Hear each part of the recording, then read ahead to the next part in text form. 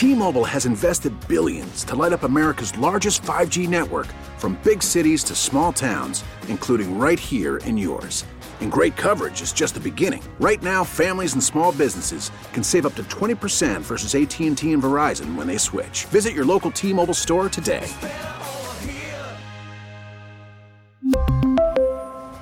Plan savings with 3 lines of T-Mobile Essentials versus comparable available plans. Plan features and taxes and fees may vary.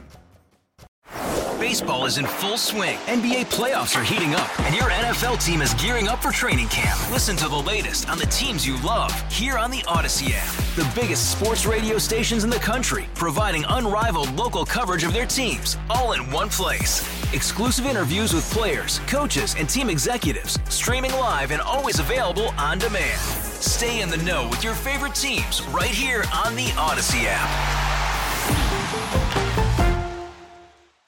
9:07. It is Monday morning. We're talking to Ann Kokas, professor at the University of Virginia's Miller Center and author of Trafficking Data, How China's Winning the Battle for Digital Sovereignty. Good morning, Ann. Thanks for joining us. Good morning, Tommy. Thanks for having me. Tell me how big of a problem TikTok is. So this is a great question. I think TikTok is a huge issue when we think about things like the stability of the U.S. communication system, mis and disinformation, data gathering, the possibility for data gathering by the Chinese government. But it's also part of a much bigger challenge that we face in terms of the tech relationship between the U.S. and China. That includes things like the Internet of Things, connected devices, biodata, and our financial systems. Is this anything that really should be on a government phone anywhere or of anybody's or not just phone, but I guess it's applications beyond phone, right? So I think this is a really important question. When we think about government devices, we think about, for example, the computer that's issued to me by my university or phones that government employees use. It's probably wise to not use TikTok on those devices. It is a challenge, though, because, for example, at the University of Virginia, we recruit students on TikTok. So are we then asking people in the admissions office to move their recruiting efforts into their private devices when the reason for not using it is because of security? Let me take a step back, because I presume that people know what TikTok is, but then again, maybe they don't. Ann, if you could just give us a little context. Yeah, so TikTok is a streaming short video app that has grown in popularity since the pandemic. 30% or 25% of people under the age of 30 get their news from TikTok. It's also one of the most downloaded apps anywhere in the U.S., and so it has a huge importance for our tech ecosystem. So, what could China actually be stealing? How if it's the keys to the kingdom, what could they be? Taken from us? So this is a great question. Now, when we're thinking about what would be possible for the Chinese government to gather from TikTok, there are a couple of different areas. So one is user data, so information about individuals, information about their behaviors, the mapping of communities, so behavioral practices that could be used then to target mis and disinformation. There's also the possibility of elevating or decreasing focus on certain types of issues. So, for example, decreasing a focus on things like Taiwan independence or Hong Kong independence, increasing favorable information about China and the Chinese government. Then when we look at the long term, so thinking about 5, 10, 20 years out, with the evolution of new AI technologies like ChatGPT, TikTok also provides a competitive advantage because it shares data at present with its parent company, ByteDance, which also is heavily involved in a wide range of other AI technology developments. Boy, I'm tell you what, Representative or Senator Warner saying that national security is. I'm exactly trying to find exactly the way he phrased it. That it's not just guns and ships and tanks anymore. It's all about technological competition. I guess what I'm trying to figure out, Ann, is are they eavesdropping, or where does? And I'm technically challenged here, and I got a couple of different things going on in my ear, but I'll get through it. Tell me exactly what it is that the Chinese would lose if we. What would we lose? Let me phrase it that way. What would we lose if? So we would lose a lot right now because TikTok is an important part of the U.S. communications ecosystem. So there are lots of companies who currently use TikTok as a major part of their advertising and marketing at universities. It's a prominent part of recruiting students. There are also whole influencer economies that are based now on TikTok. In terms of the upsides that we would gain, it would actually shift. Banning TikTok would move some of that energy and some of those resources toward other platforms that have less close ties to the Chinese government and to China. Not actually because they're not interested in entering the Chinese market, but because they're not allowed to enter the Chinese market by Chinese laws. Now, that being said, we also still have a very exploitative environment in the U.S. for user data. So this isn't to say that companies like Instagram or YouTube aren't extracting massive amounts of user data in a way that is very exploitative. It's just to say that they don't have the same pressures to potentially share that user data with the Chinese government. And TikTok has said that they don't share this data. The challenge is how their parent company is structured and the types of pressures that the Chinese government can put on that parent company because of Chinese laws. Is there a way that people could be compromised by using TikTok, and then in essence China would own them? So this is the big kind of high level concern that a lot of people have. But frankly, once government officials or kind of high profile, high net worth individuals would be kind of the major target for this. So I would say that I would be less worried about people who aren't dissidents, who don't have significant government roles, and people who aren't part of kind of strategic networks. So, for example, someone who works for a power company or a water company, their device could actually be quite useful because, in the event of conflict between the U.S. and China, that's critical infrastructure that could be vulnerable due to cyber attacks. I had a security expert tell me that the reason large screen TVs were so were so cheap is because of the technology that they acquire from the user. Is that accurate? Yes, that is accurate. And there's a whole industry of smart TVs and of other devices that, for example, if you think about things, not just TVs, but your Google Home, Amazon Alexa, these are extremely cheap devices that were expensive to develop, but they're kind of lost leaders in the Internet of Things because users are sharing huge amounts of their data and essentially are allowing for large-scale corporate surveillance in their homes.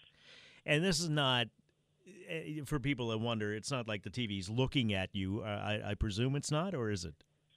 No, I mean, so any kind of voice-activated technology is actually on all the time and and is monitoring your voice and is monitoring what you're saying. There's less kind of visual monitoring, but it depends on what that is. So, for example, baby monitors do actually visually monitor your home. Security cameras do visually monitor your home. But that is the type of surveillance that we are requesting and allowing, but that also is sharing user data with the company. What other devices? Can our washing machines be spying on us? Can our any other type of smart refrigerator be spying on us? Yeah, so there are a huge number of different types of devices that we have in our homes. So, for example, CPAP machines are monitoring your breathing. Your Apple Watch is monitoring your heart rate.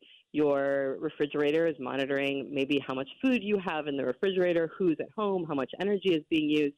So all of these things track what our home ecosystem looks like. And that information by itself isn't that interesting, but when taken in aggregate, it can map entire communities. With an eye toward what? See, let me put it this way, and let me expose my ignorance here, okay? Yeah. To me, it's like, okay, you're gathering all this information on me. Good for you. I got a cheap TV out the deal. You know what I'm watching.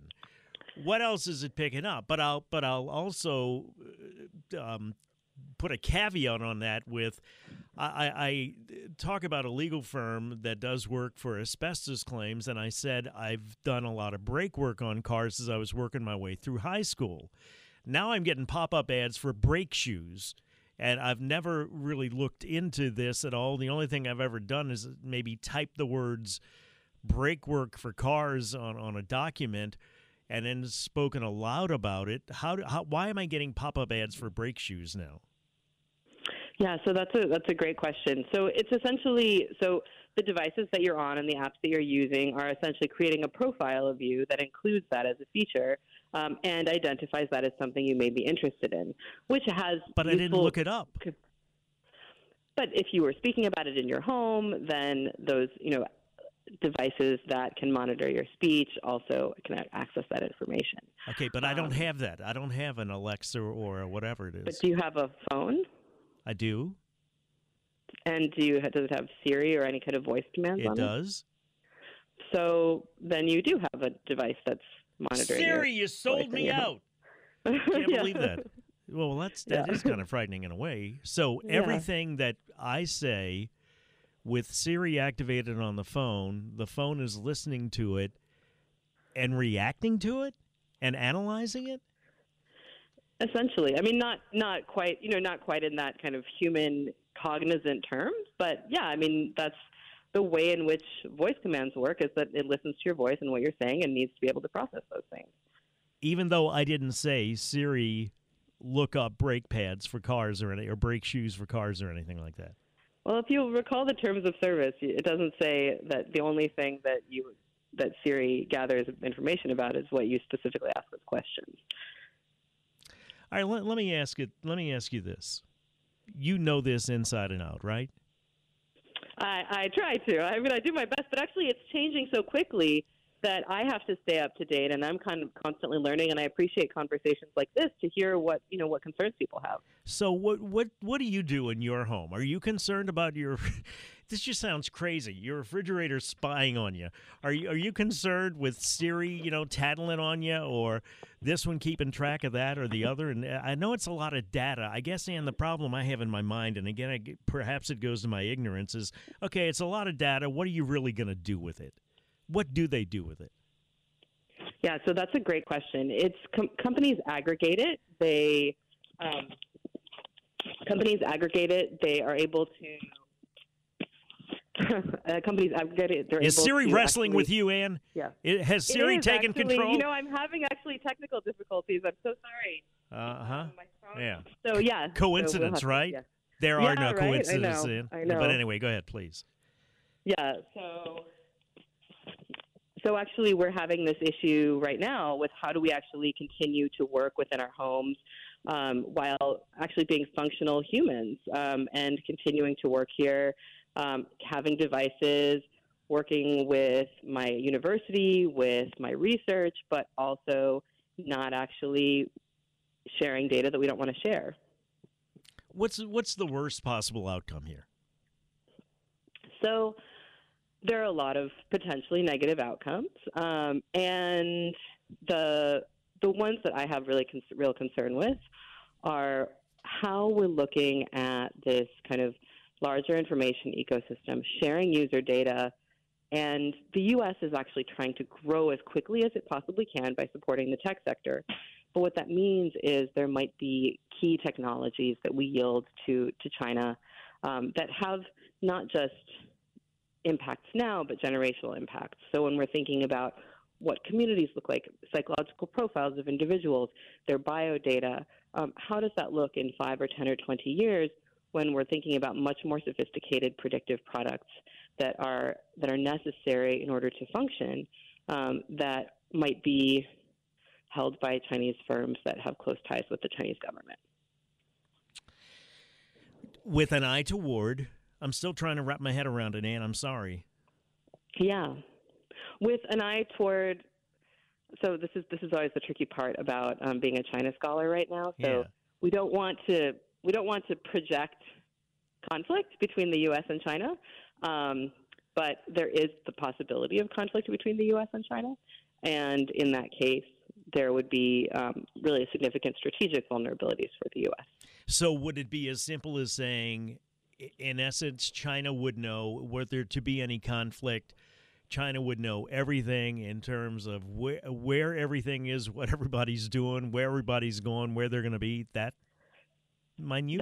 That level of detail. Or they could just, or it could be with that level of detail? It could be, yeah. Or they could refuse to share technologies that make, and then our society ceases to function as efficiently or as carefully as it does right now. And frankly, Americans don't deal well with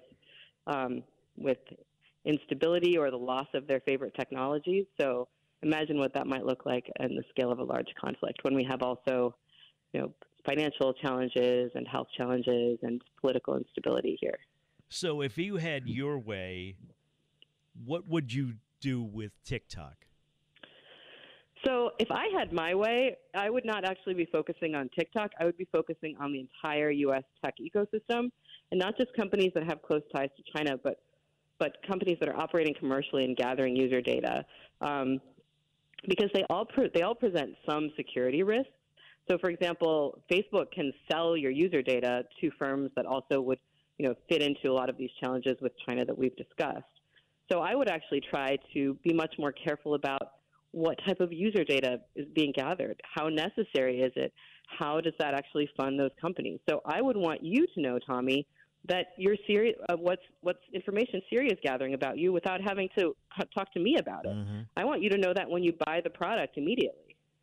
But none of us do that. We never read the end user agreement. We just click as quickly as we can and plug it in and use the damn thing. And I'm just wondering, Ann, what's going to happen?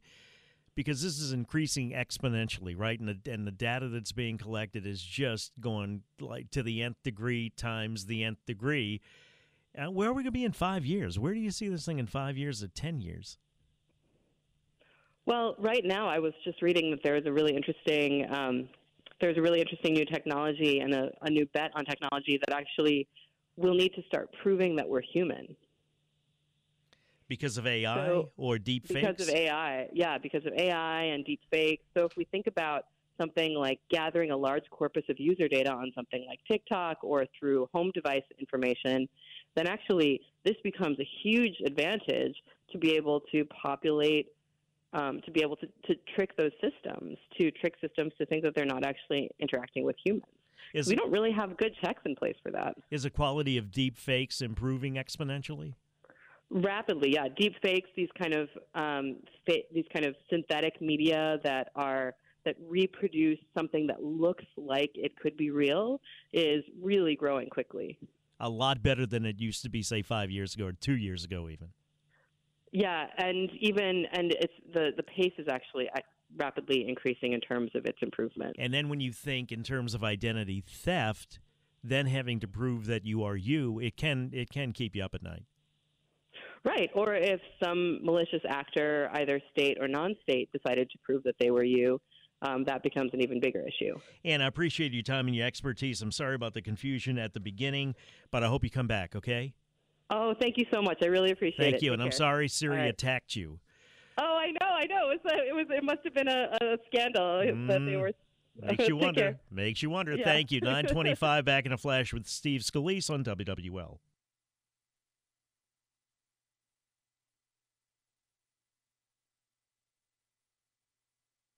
We really need new phones. T-Mobile will cover the cost of 4 amazing new iPhone 15s, and each line is only $25 a month. New iPhone 15s? It's better over here. Only at T-Mobile, get 4 iPhone 15s on us and 4 lines for $25 per line per month with eligible trade-in when you switch.